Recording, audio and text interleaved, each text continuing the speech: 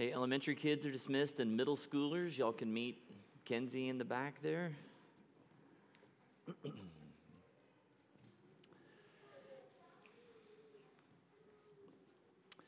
So today we're going to be wrapping up our series, 12-part series. So if you're new here, good luck. Just kidding. You got 11 messages to go back and listen to. So, hey, on December 30th, 1985, I was at a Young Life camp called Frontier Ranch in Colorado.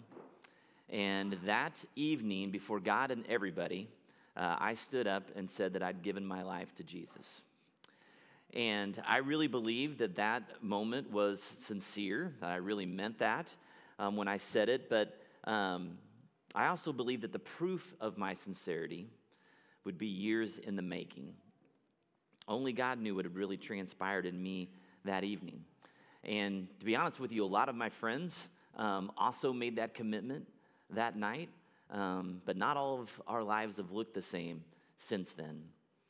And so over the years, as I've continued to read the words of Jesus, it certainly made me wonder, kind of the topic of this passage, like this sermon series, is what does it mean to be saved? And a few weeks ago, I mentioned this thought I had surrounding what people refer to as assurance of salvation.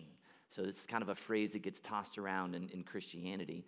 And what people mean when they say that is that their hope is that there should be some kind of security that we have if we've made this commitment to Christ, that we're saved forever. And since we're saved by grace alone, then it shouldn't necessarily matter, kind of our performance as Christians.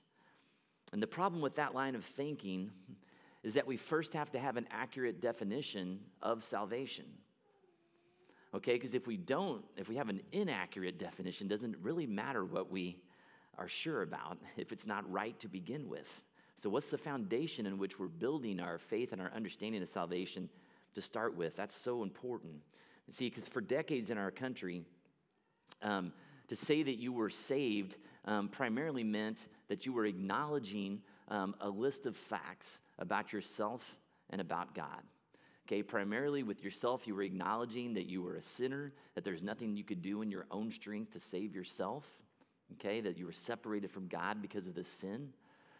And then you were acknowledging some things about Jesus, primarily that he is the only way through which salvation comes, that we can only be saved, and that relationship with God can only be reconciled, that sin can only be covered over by his death and resurrection. And so you would think through those things, and so to be saved, people would then pray the sinner's prayer. We talked about that a long time ago. Acknowledging these truths, okay, that they believe those things, maybe get baptized, maybe hopefully start going to church. You probably should read your Bible. You probably should pray. And yeah, that's about it. You're pretty much good from then on. And that's been the Christian culture of the West for quite some time. And if you ask somebody, how do you know you're saved? Most people would answer that question, well, I prayed and gave my life to Christ, or I committed my life to Jesus. And that's the answer. Really nothing beyond that would people really share. But as we really begin to dive into the teachings of Jesus, we've seen a much broader and deeper picture of how Jesus defined his followers, and a much more unyielding way we must come to be a true disciple of his. And we've looked at some kind of shocking and alarming verses, like this one that Justin shared a few weeks ago in Matthew 7:21, that says, "Not everyone who says to me, 'Lord, Lord,' will enter the kingdom of heaven, but only the one who does the will of my Father who is in heaven." There's nothing about a prayer in there. There's nothing about believing a list of facts about Jesus or even going to church. Only those who do the will of the Father. So that should stir us up a little bit. That should make us ask the question, what is Jesus getting at here? What does this really mean? So to be sure, if we've learned anything during this series, I hope we've seen that being saved demands all of us. Okay, Christ is asking for a complete surrender. Death to our old person, being born again into a new creation with a desire to do his will. right? We've talked about to obey his teachings means that we love him. It means that we are desiring to be transformed, to develop the fruits of the Spirit. It means to be characterized by the things that matter most to his heart, right? We've talked about the lost, the orphaned. Today we're going to talk a little bit about the poor and the needy. And if we embrace the totality of a complete surrender to him, a complete yielding to him, and not just settling for kind of adding bits and pieces of Jesus into our life here and there on our terms, then that should set the stage for us to be a good tree that produces good fruit, okay? With the Holy Spirit in us, we're bent towards transformation. We're characterized by being salt and light in this world, and we're reflections of our Savior to a lost and broken humanity. So I want to start today by going back to one of our initial conversations that we had at the very beginning of this series when we started talking in Luke. And we talked about a conversation that John the Baptist had with a group of Jews. There were some Roman soldiers mixed in there. Just masses of people were coming out to hear him preach before Jesus kind of announced his ministry. He was preparing the way, preparing people's hearts to receive what Jesus was going to say. And he was calling them out. And he was saying, guys, you guys have got some things wrong, and you need to repent. And the crowd acknowledged that. They said, man, yeah, we can see that we need to change. And they asked him this really important question. And this was the verse, Luke 3, 10 and 11. The crowd said, what should we do then? The crowd asked. John answered, anyone who has 2 shirts should share with the one who has none. And anyone who has food should do the same. And I told you that when I shared this verse a couple months ago, that when I reread this, earlier this fall, it really stood out to me. Like for the first time, I was like, oh, I've never really seen that for some reason. John goes right to the issue of inequality in our world. And he says, caring for those in need is a sign of a changed and repentant heart. Right? That there ought to be action backing your words, backing that sinner's prayer that you say at camp or at church or at the rally, right? There needs to be action behind that. Now, when I made a commitment to follow Jesus as a 16-year-old, there was a lot about Jesus' teaching that I had no clue about, okay? Large, massive chunks that I was very ignorant of. So over the years, my eyes and my heart have been open to the things that matter to Jesus as I've continued to follow him. So I just want to ask you guys real quickly, just off the top of your head, what are some things that you didn't know then that you know now about being a follower of Jesus? A lot of us are young here or gave our lives to Christ when we were young. What did you not know then that you know now about what it means to be a follower of Christ? Yeah. I've been a lukewarm Christian for a while, so I thought I had the whole Christianity thing down until I really started giving myself, and then I realized how big of a commitment it really is. Because there are a lot of nights that it's like 1 a.m. and I'm ready to go to bed, and then I wait, I need to get my Bible out. Because I realized that prayer every day and being with him every day is a commitment that I chose to make to live with him. And that it really is the center of your life. Yeah. You can't live a day without it. Okay, good. Yeah, so just kind of understanding the depth of what it means to be a follower and like that's a daily thing, right? A moment by moment thing. Yeah, Devin? I thought when I first started I just needed a little tweak. Uh-huh. I just kind of need to round out some edges and Yeah. everything will be okay. And Yeah. the idea that no, everything just needs to be gutted and started over. Yeah. That's Come to grips with that. yeah, coming to grips with the fact that we don't need to just be, have a little rough edges buffed off, but we need to be broken down, completely restored from the bottom up. Okay, it was a much bigger project. Yeah. I think when I was a kid growing up in church, it was all about, Jesus loves me and this is me loving him back. And so that I'm saved. And I think as I grow, it's not just about a feeling, but it's a change of allegiance. Mm. And so it's a change of citizenship. It's a change of community. And when you step into that community, like it's transforming. Because if you were a citizen of the kingdom, this is what happens. Mm. And so you can't have one foot in and one foot out. It's like you're a part of this community, and what that looks like isn't just about me. Yeah. It's so much bigger Yeah. than that. And if you actually step into that, it's like the transformation happens. Like you don't have to worry about checking the boxes. It's just, it's a natural flow of your citizenship of the kingdom. Yeah. Yeah, I don't know about for you guys, but I mean, especially back in the in the 80s and 90s, like my salvation was pretty much about the fact that I was a sinner, I needed to be saved so I wouldn't go to hell. And that was about the totality of the gospel message that I heard.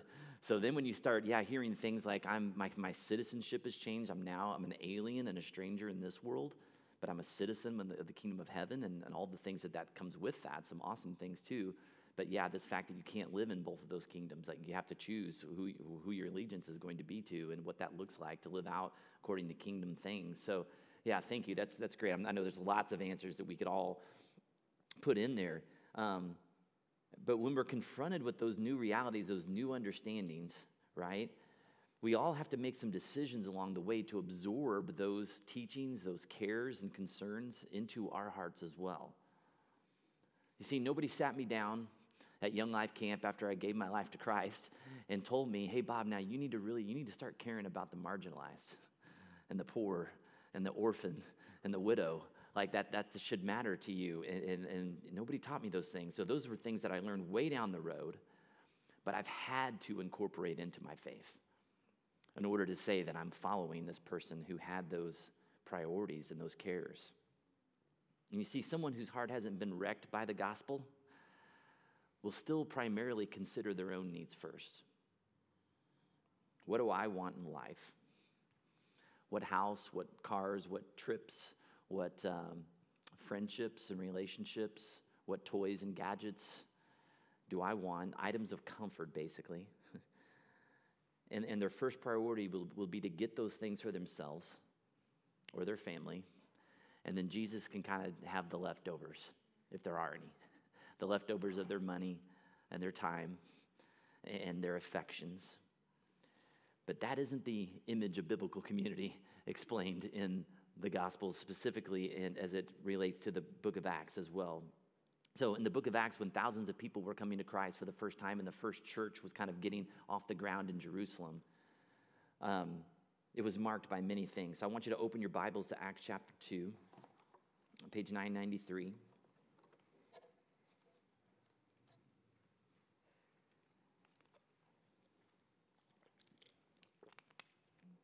These should be fairly familiar passages to a lot of you. We'll be looking at verse 42 to start with. In Acts 2. This is talking about these followers, these new followers of Christ. It says, they devoted themselves to the apostles' teaching and to fellowship, and to the breaking of bread and to prayer. Everyone was filled with awe at the many wonders and signs performed by the apostles.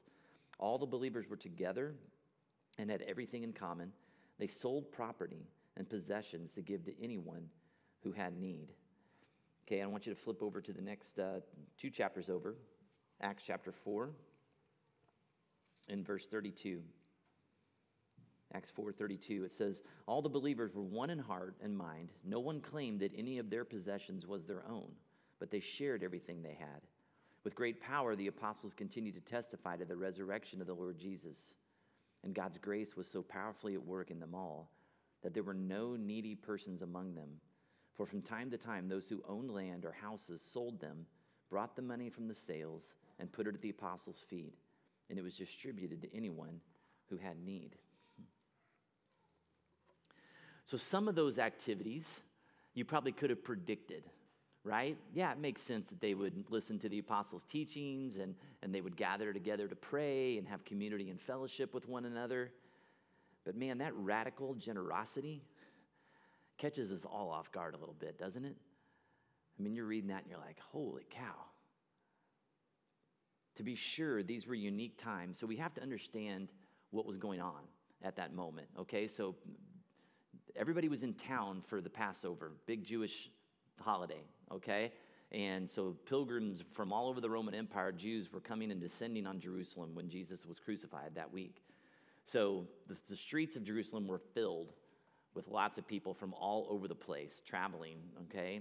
And when they are presented with the gospel, and Peter preaches about the gospel, about the death and resurrection of Christ, And people kind of understand, like, we need to hang around a little bit longer to kind of know what it is that we're believing.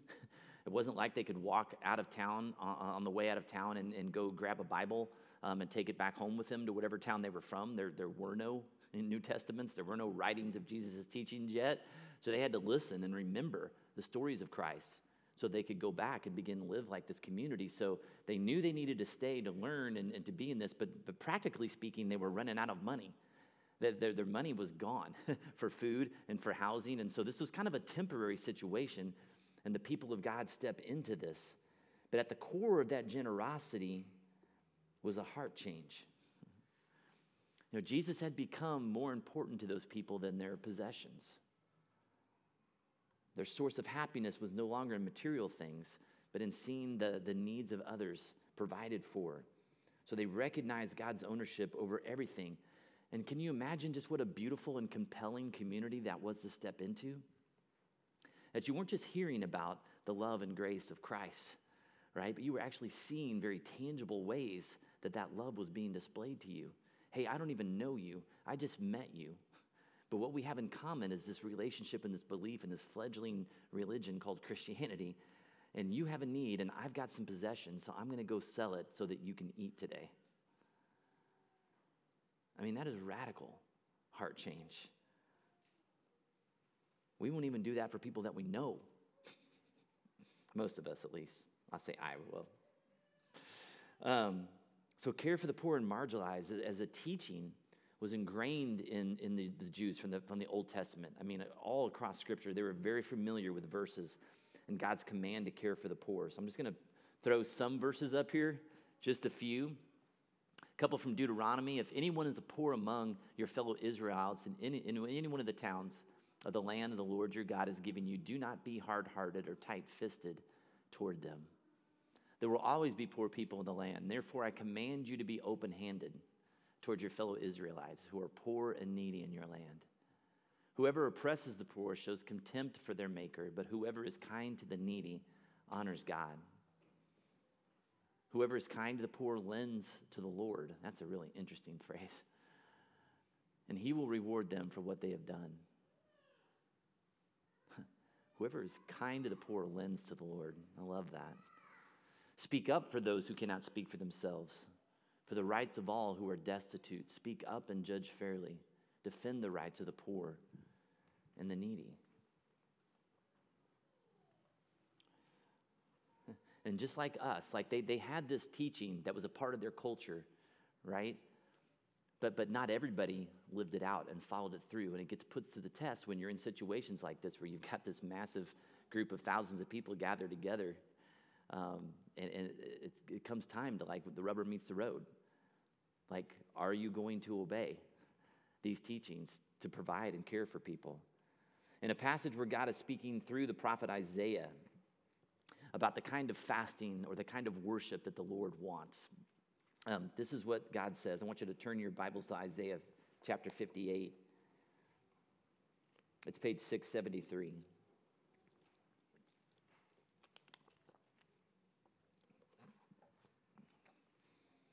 It's a chapter titled True Fasting. And starting in verse 6, this is what the Lord says.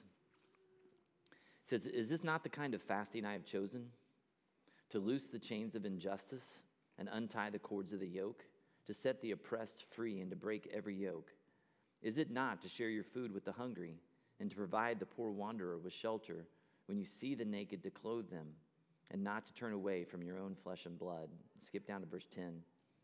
"And if you spend yourselves in behalf of the hungry and satisfy the needs of the oppressed, then your light will rise in the darkness and your night will become like the noonday."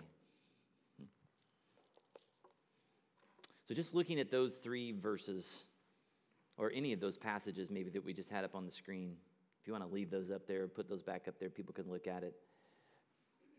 What stands out to you from any of those things, any of those teachings? Yeah, Justin. I just see a common theme that is always on the behalf of your fellow Israelite, the people that are like you. And it's like, yeah, we are also the care for, like, the but most of us don't even care for our brothers and sisters in Christ like we're commanded to, as it's pointed out there. Yeah.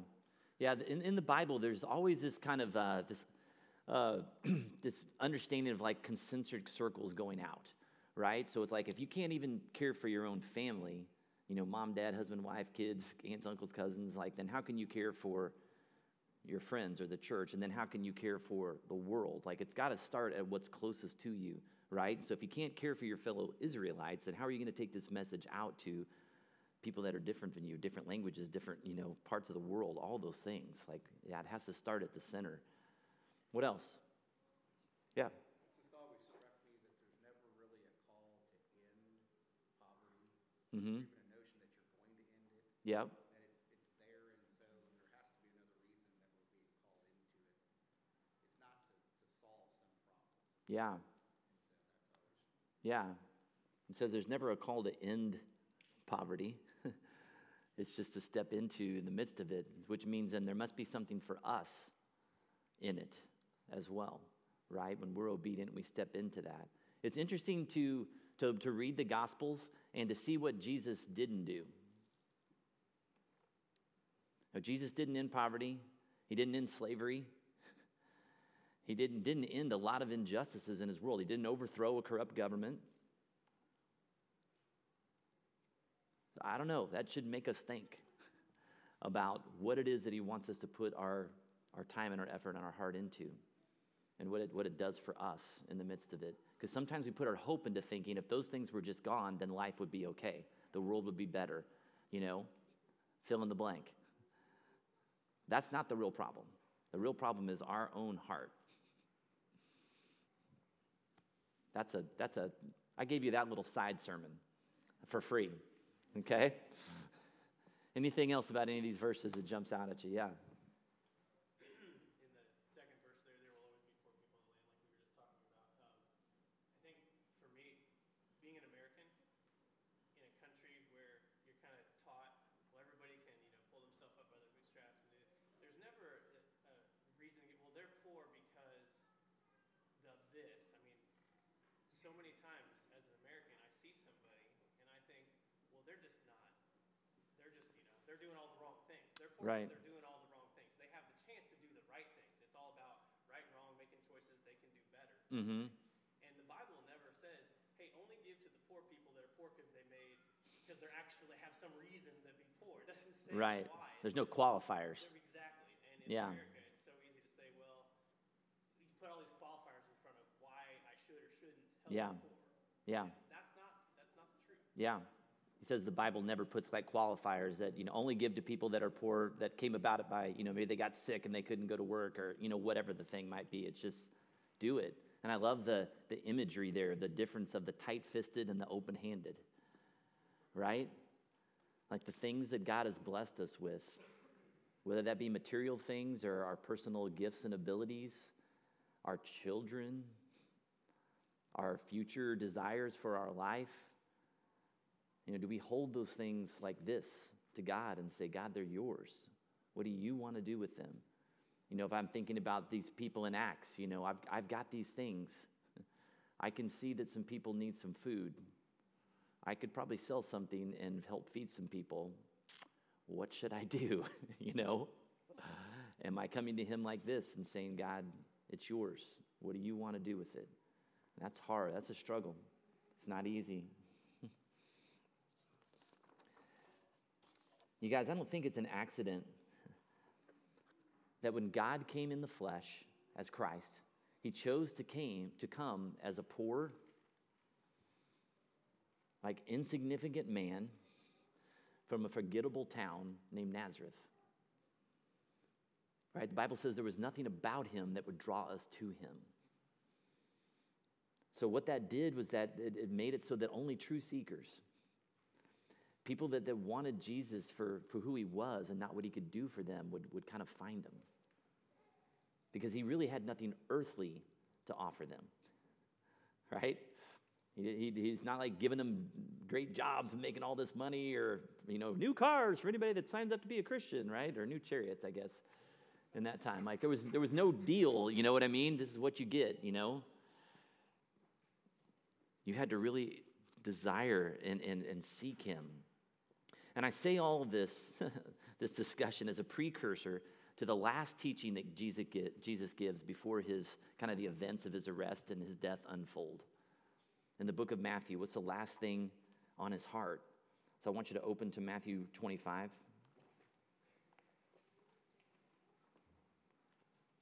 Page 902.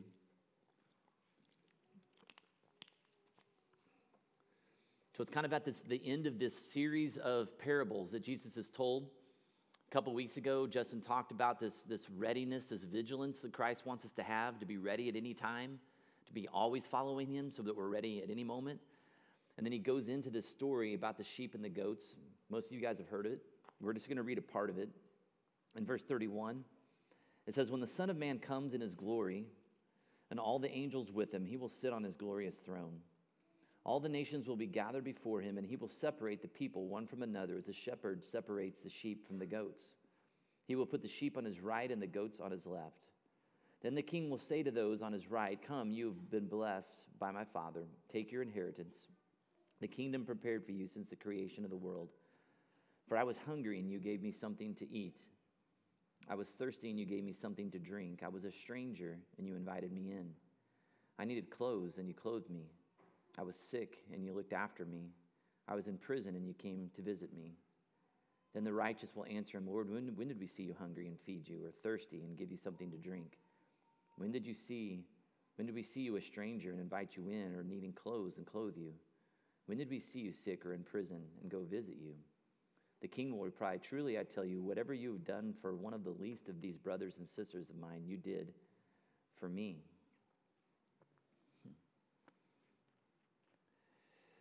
And many of us have read this passage before. And like a lot of things that Jesus said, the implications of it are pretty alarming. Basically, Jesus is saying there's just two types of people in this world. Those who care for the needs of the poor, and those who are indifferent to their plight and their circumstances. And Jesus only has room for one of those groups of people in his kingdom. Caring for the poor isn't the cause of our salvation, but it's the effect of our salvation. Okay, doing good works doesn't save us. It simply proves that the transformation that's happened in our hearts is genuine, that the fruits of the Spirit are sincere in our life. And if there's one thing that's stuck out to me during this series, is that we simply can't be indifferent to the things that matter to the heart of God. We can't stay indifferent. We can't stay indifferent about our sin and our need for a Savior. We can't stay indifferent about what it costs to save us, right? We can't be indifferent about the blows that Jesus took that we should have been taking, the blood that he shed for us, the life that he gave so that we might be saved. We can't stay indifferent about his commands, because to obey his commands is to love him. We can't stay indifferent about putting him first in our hearts, minds, and affections, weeding out the idols in our heart that we try to find satisfaction in that aren't him. We can't stay indifferent about lost and hurting people that he loves and gave his life for. We can't stay indifferent about the fatherless and the vulnerable. We can't stay indifferent about the needs of the poor and the hungry and the thirsty and the homeless and the abused and the sick and the refugee and the prisoner.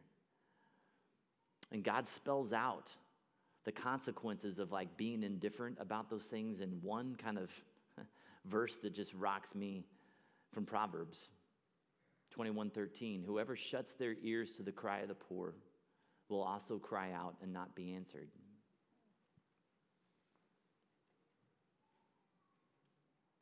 That doesn't sound like a place I want to find myself in.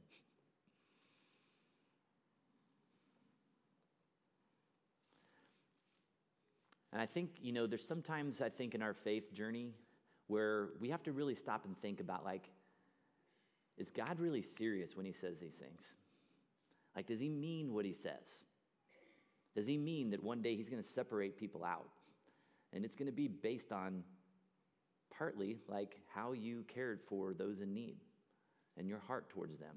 Do we believe that? Or do we just kind of think I can continue to kind of go about doing Christianity the way I want, and that somehow when I get there, God's going to be okay with it, my version of what he wanted us to do? Because I think, I don't want to put a percentage on it, a lot of Christians live that way. Most people who would say they're saved or would call themselves Christians kind of think, I'm just going to kind of do my thing, and then when I get there, I think God will be pretty good with it. I'm pretty good.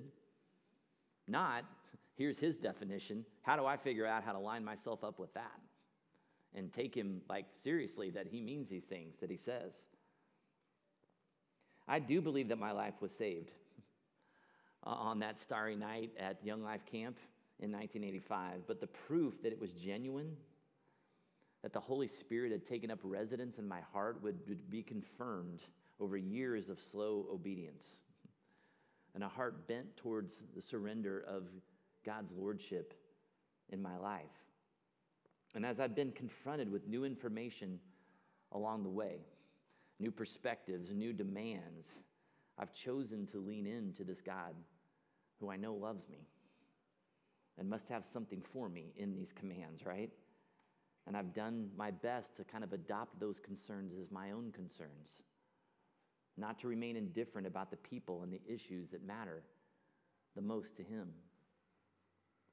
And listen, and this is important for all of us, I've needed mentors, and we've talked about a community, intimate allies around me over the years to help me see the places where I'm just blind, where I don't get it, and I don't understand what God is calling us to do.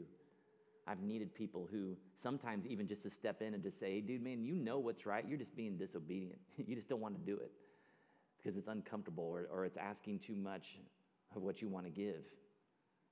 Because in the end, the choice is still ours to follow. No matter how much truth is presented to us, we still have to make that choice.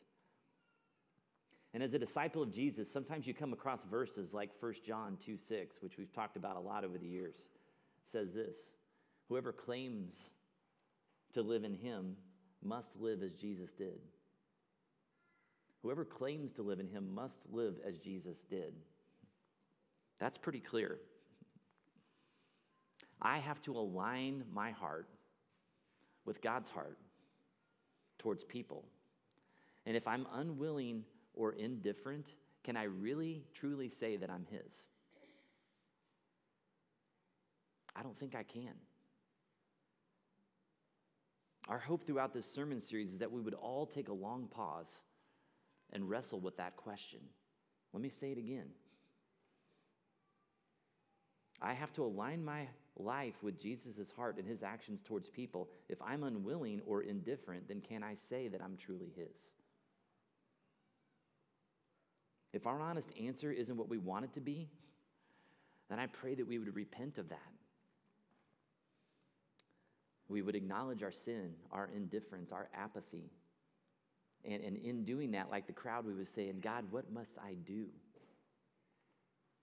And I guarantee you that he's going to say something very similar to what John said. He's going to say, hey, you got some food? Go share it with somebody. You got some extra stuff? Go give it away. God's blessed you financially. Spread the wealth, That we would repent, that we would give permission for Jesus to really, we would acknowledge his lordship in our life, reorient our heart towards his. Because how we surrender to that process of discipleship in our lives is going to have massive implications for how we preach the gospel to others. What we tell them it means to be a Christian, right? And the life we call them to as followers of Christ as well. Guys, as we wrap up this sermon, here's the bottom line. I can't tell you whether you're saved or not. I don't know. Only God knows what's going on in your heart. What I can do is I can ask you some really good questions. And I can point you to some indicators from Scripture that would say, hey, these are things that need to be present or growing in your life. That would be a sign that there's been some inward transformation in you, the sign that the Holy Spirit's in there, the sign that you're a good tree that's going to produce good fruit. Those things should naturally be happening as you pursue and lean into Christ. Okay? It's not about whether you prayed a prayer once. or that you're here this morning, or that you really, really think Jesus is cool, or that you've got some amazing tattoo, right? It's going to be about the life you're living, the heart you have. Does it look like Jesus? Does your desire to obey, is your desire to get in line with him when you see that your life isn't? To live in community, to invite people to speak into your life. All those things need to be present. I can spend some time with somebody for a while and I can know pretty well, is this person really surrendered to Christ, man? Is their desire to please him more than anything else in their life? And I hope people would say that about you. If not, then it's time to maybe ask some good questions, invite some people into your life and take stock. And I hope you understand what I'm trying to say with that, because we have to have a biblical understanding of what salvation is in order for us to be able to share it truthfully with other people. Right? When we kind of share this kind of low bar Christianity with others, we don't set them up to succeed. Jesus shared the truth with people, and a lot of times then he turned and walked away. He didn't like come back and like lower the bar. You know, oh no, just 3 easy payments in $19.99. Did I say $29.99? No, that's too much. I get it. You know, I'll meet you. You know, he's like, no, this is the standard. and you either want that, desire it, see the fact that I gave my life for you, and that I'm here for you, and want to transform you and use you, or you don't. Whew. All right. So, we're going to take communion this morning as we wrap up our time together. And we've got the communion in cups and stuff on the side. The white lids are gluten-free on either side. So the ushers will dismiss you to come and to take that in a moment. And I always say that when we take communion, guys, we're acknowledging a couple of things. We're acknowledging that Christ had to die and be resurrected to save us, that we believe that that's true. But then we're also saying that as we come and participate in it, that we want to die to ourselves, have our blood poured out, our life poured out so that others might come to know him. Those are the things that we're communicating by participating in this. So make sure that that's what you want to be doing before you come forward. If that's not where you are, that's okay. I'm glad that you're here to continue on this journey. So make sure that that's what you want when you come and you participate in this, because that's really what you're saying. Okay, let's pray. Heavenly Father, thank you for this time in your word today.